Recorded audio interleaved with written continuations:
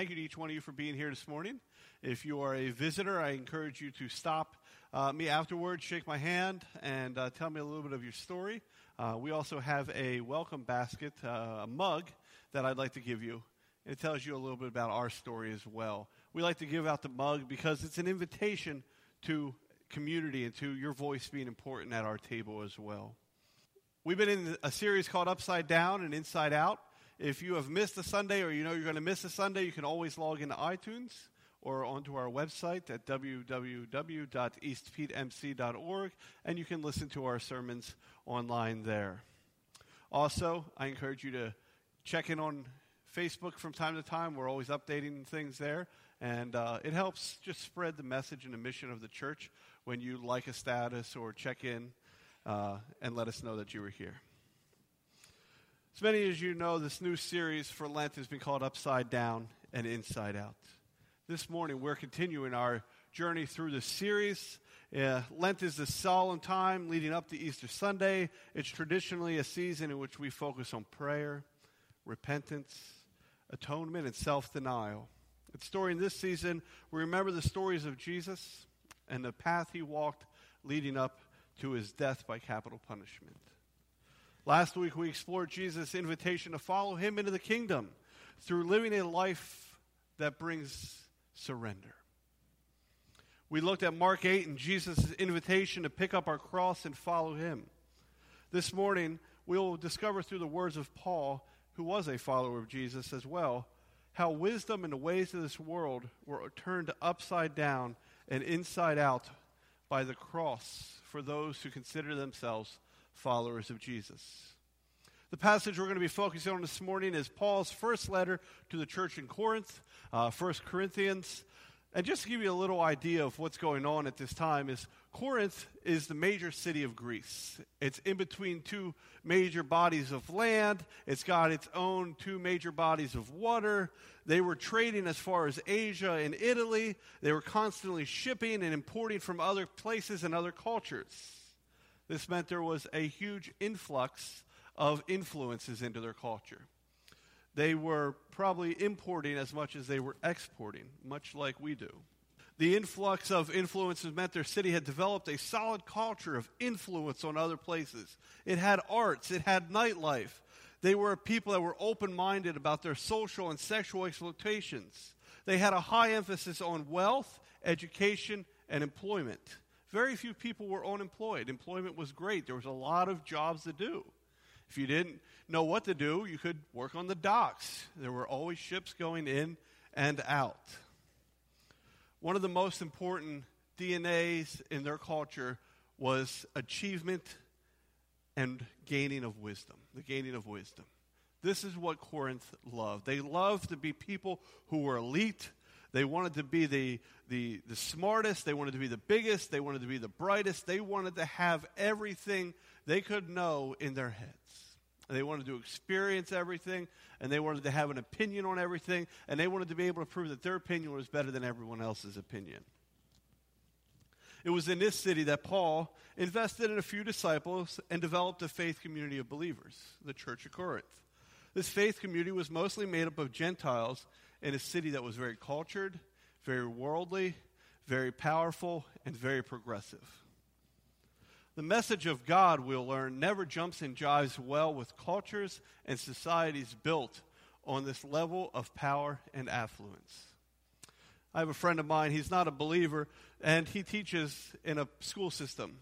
The other day he was teaching on philosophy, and he said, I wonder if Christianity can ever exist in a country or in an empire where power of achievement and wisdom rule. And I wrote to him, Matt, I don't think it can, and I also don't think it should.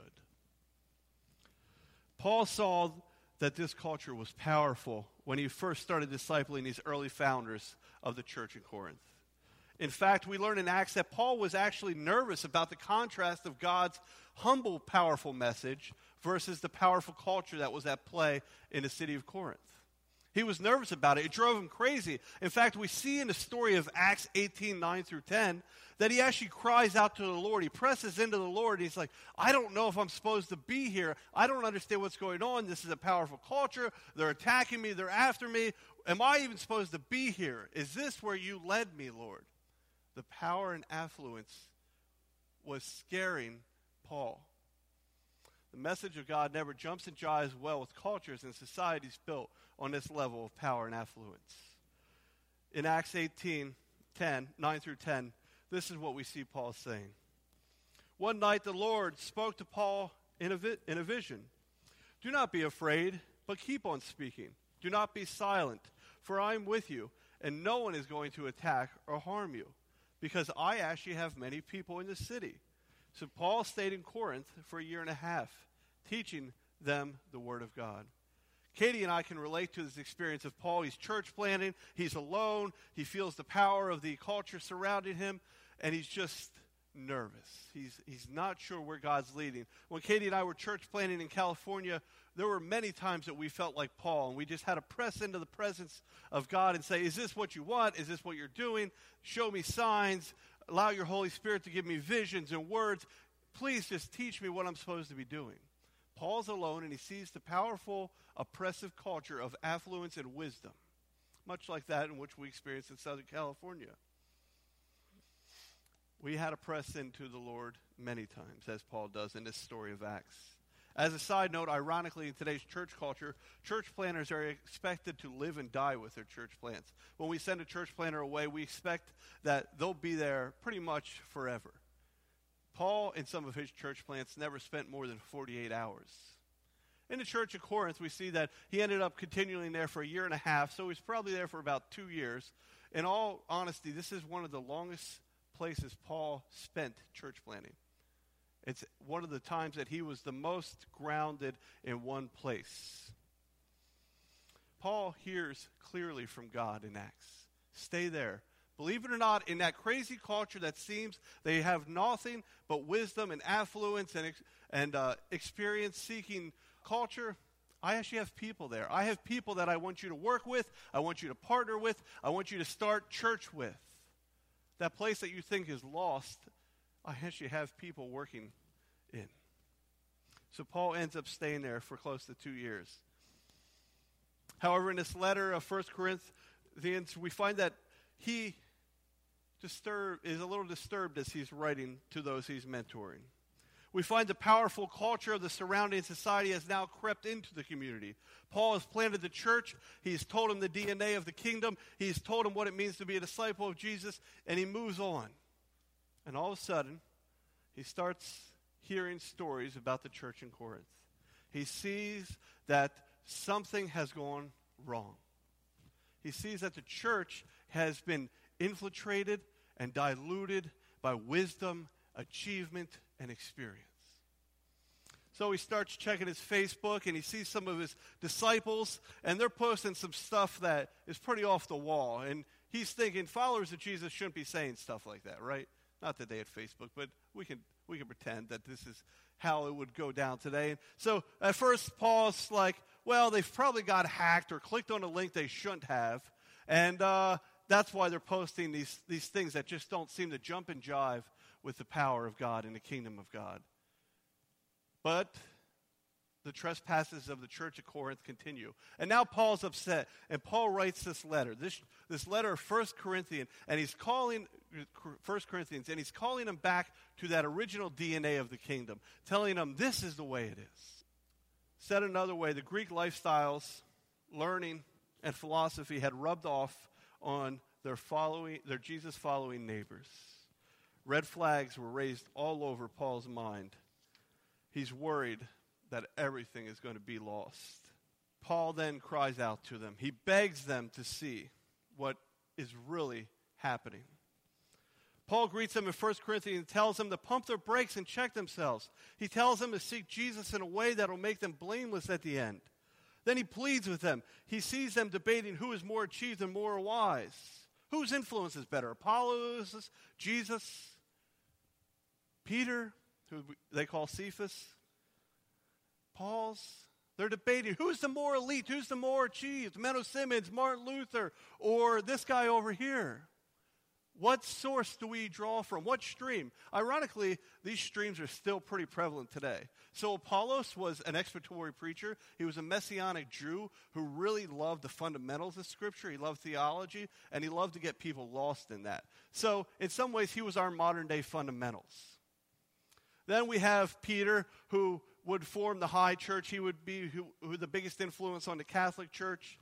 Then we have the Christocentric people that would say following Jesus is more important than everything else. And then we have those who would be the evangelical church culture, those who say following Paul was the elite. He had the most understanding of what the kingdom is, so we need to follow Paul. So we have the Catholics, the evangelicals, we have the fundamentals, and then we have us Christocentric groups. These four groups that Paul is actually calling them out on are still very much alive today. So then Paul takes time to tell them, I'm glad I didn't baptize many of you, because the way you guys are debating about this and who baptized me, who taught me, who discipled me, who's more wise, he goes, I'm glad that my name can't be dragged through the mud with you. I'm glad that besides, and he names like 3 people, that I haven't baptized you because I wouldn't want to be part of your sense of achievement and elitism and your wisdom and your worldly way of thinking. I'm glad my name can't be dragged through that. Then he takes time to remind them this.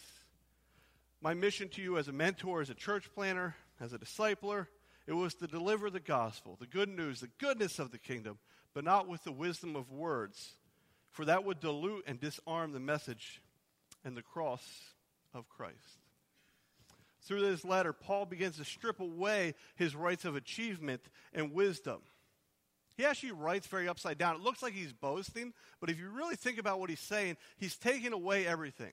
So he sees the church a mess, and instead of saying, I'm the one that planted you, I'm your spiritual discipler, I'm the one that actually encountered Jesus on the road to Damascus, instead of saying things that would show his own wisdom, his own authority, and his own achievement, he actually strips them away and says that would dilute the message to do that. I am actually appointing myself foolish, and I'm saying I am appointed fool to you. So instead of pulling up his wisdom and his achievement, he approaches them as a simple-minded fool. Paul argues as an appointed fool that the ways of the kingdom have turned everything we think we know, upside down and inside out. That's where we pick up this story this morning. A place where Paul's audience is a group of people who feel they are out of place with a society around them. They are finding it difficult to follow in the footsteps of Jesus when they are surrounded by such critique. Listen closely to this passage as we read through it. Like the church in Corinth, we may find ourselves between 2 similar poles, somewhere between the obligations of religious practice and the enjoyment and ease of blending in the world around us. I invite you to follow along with me as we read this passage. If you don't have a Bible with you, you can use the Pew Bible in front of you, and it's on page 1128, and it'll also be on the screen. For the message of the cross is foolishness to those who are perishing, but to us who are being saved, it is the power of God. For it is written, I will destroy the wisdom of the wise, the intelligent of the intelligent I will frustrate. Where is the wise person? Where is the teacher of the law? Where is the philosopher of this age? Has not God made foolish the wisdom of this world? For since in the wisdom of God, the world through its wisdom did not know him, God was pleased through foolishness of what was preached to save those who believe. For since Jews demand signs and Greeks look for wisdom, but we preach Christ crucified, a stumbling block to Jews and foolishness to Gentiles. But to those whom God has called, both Jews and Greeks, Christ the power of God and the wisdom of God. There's a whole lot going on in this passage. We don't have time to look at and understand all the dynamics of the social, political, and historical aspects this morning. But let's look at this passage through our Lent lens. See, through the birth of Jesus, we got a glimpse of who God is and the way his kingdom broke through in the here and the now. Through the life of Jesus, we get a glimpse of God's kingdom and the way we are to live as citizens of it. Through the ministry of Jesus, we caught a glimpse of his power of the kingdom and the compassionate nature of God. But this morning we take a glimpse at the cross, a message that is not about eternal life as much as it's about a way that God chose for his kingdom to turn everything in this world upside down and inside out, including what makes us wise and achieved. If you have a bulletin with you, you'll see that there are some points in which there are blanks and you can fill out and follow along. But I think there's 8 things that we can take away today. I think there's things in this passage that apply to us, even though it's Paul writing to the church of Corinth. In some ways, I think we're in a very similar position. And so I encourage you to follow along. I encourage you to fill out the underlined areas there as we go along. The simple message of the cross is lost when it's taught with the worldly power of wisdom and elegance. Do we have that slide? The simple message of the cross is lost when it's taught with the worldly power of wisdom and elegance.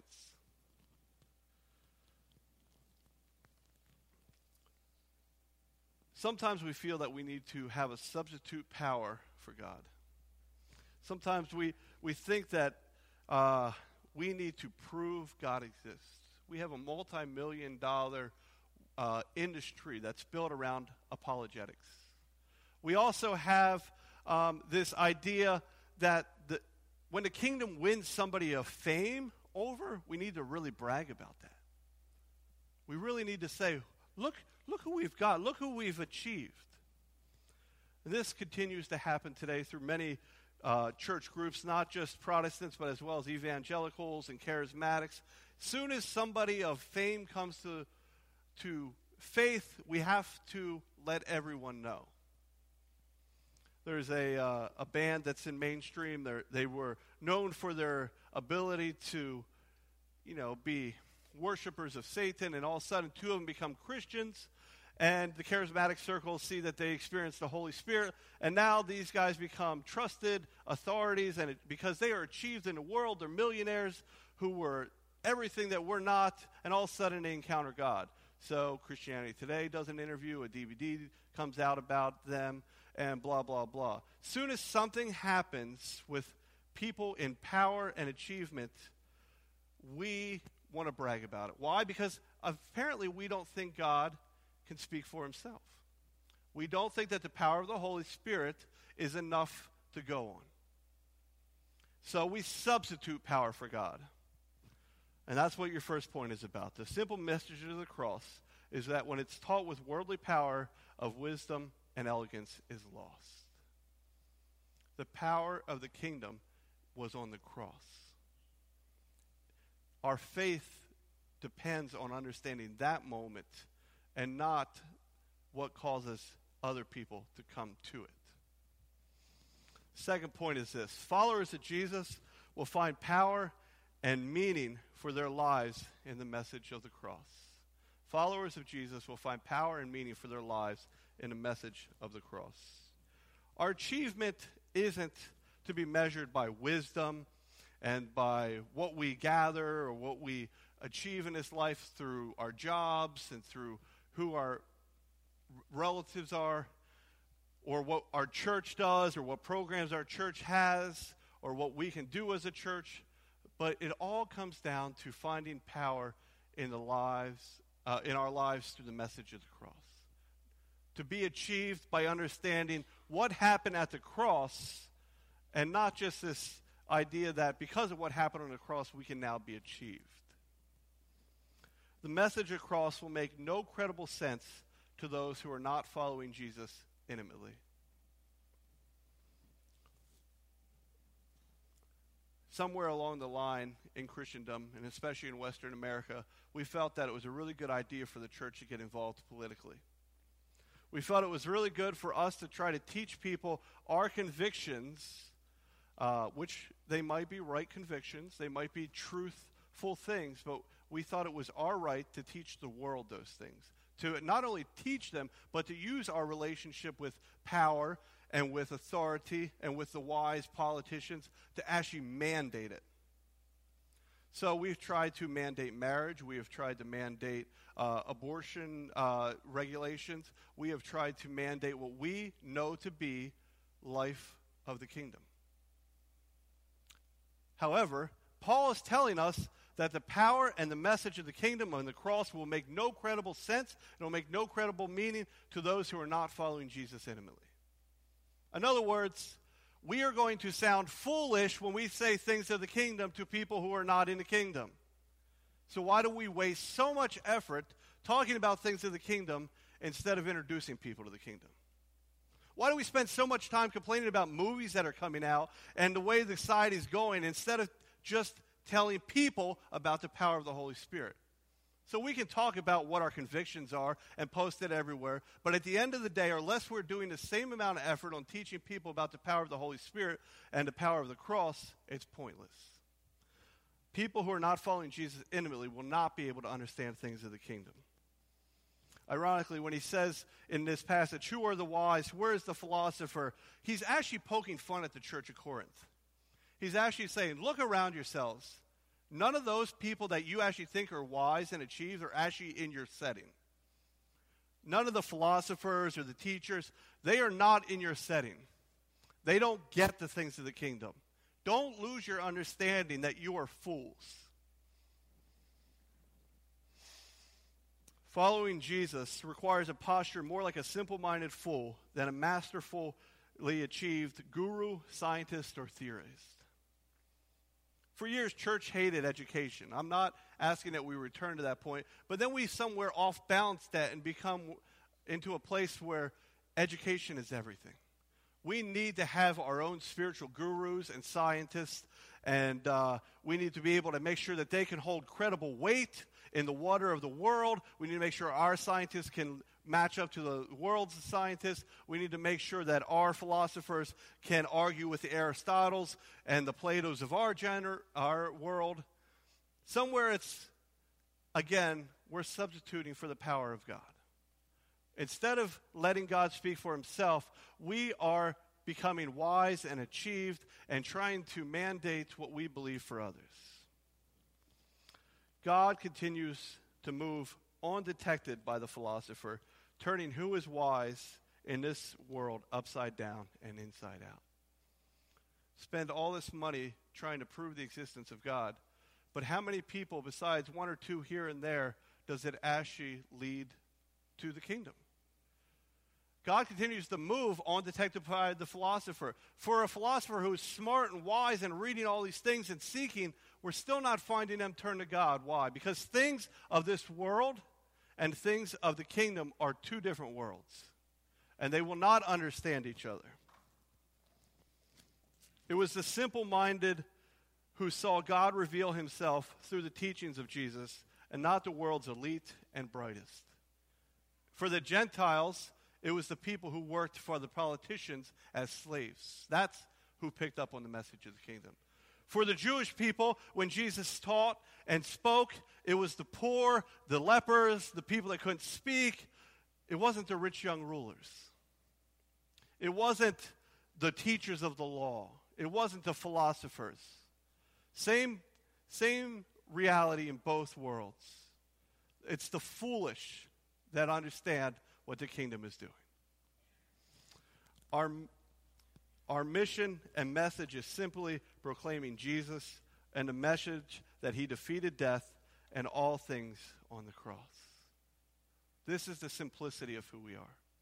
Somewhere along the line, we create this evolution process of faith, and we say, we start as a baby and we were fools then, but God wants us to become gurus by the time that we're dead, right? So somewhere along this time, we've got to achieve something in our wisdom.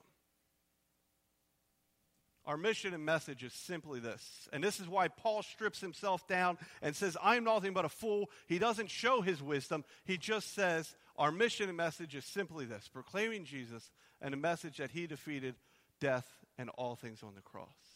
It's easy for us to look at that line and think we understand it, but that reality goes so much farther in a way that we will never understand in this life. And our last point is this. Without the power of the Holy Spirit, we cannot proclaim a message that is triumphant enough for the religious and wise enough for those who are not. without the power of the Holy Spirit. We, like Jesus, could not be triumphant enough for the politicians, for the wise gurus, the spiritual leaders, the church, the believers, the God-fearing people. He wasn't a triumphant enough Messiah for them. We're not going to be a triumphant enough church for them either. And for those that are seeking wisdom, if we don't have the philosophers and they don't understand our kingdom DNA, then we're never going to be wise enough for them either. Our message is for the fool. Paul stripped himself of his power and appointed himself as a fool. He called the wayward and withering church in Corinth that was fighting for wisdom, elitism, and credibility and achievement in the world to do the same as what he did, to shed it off and become a fool. Following Jesus in this level of simplicity calls us all to be appointed fools. Followers of Jesus are called to live and love like him in the simplicity of the message, as foolish as it may seem, both to those that are religious, those in the church, and those in the world. We have all, through this story, been appointed fools. In closing, I want to tell you a quick story as the worship team comes forward. John Wimber, the starter of the Vineyard, he got saved in the 70s. He was in the 60s in this band called the Righteous Brothers. He wrote this song called You Lost That Loving Feeling, Now You're Gone, Gone, Gone. You guys have probably heard it, right? So John Wimber, he and his wife turned to faith only because they're at the end of the rope. They're having problems in their marriage. He's at a part where life is hard for him. So he starts to head to Vegas to borrow some money from his friend who's a drug dealer. So he goes there and he sees this guy walking down Vegas and he's got a sandwich board sign on it. And it says, I am a fool for Christ on the front. And when he sees the guy turn around, it says, but whose fool are you? In which case, John Wimber said, he laughed out loud, said, what a religious fanatic. That is not what I want. No way. So years later, he encounters the power of the Holy Spirit in a message about the cross. He falls down flat, and what image comes back to him as he encounters God? Just the backside of that sign. Whose fool are you? We can be wise, or we can be a fool. It's kind of a fork in the road, and we get to choose which way we go.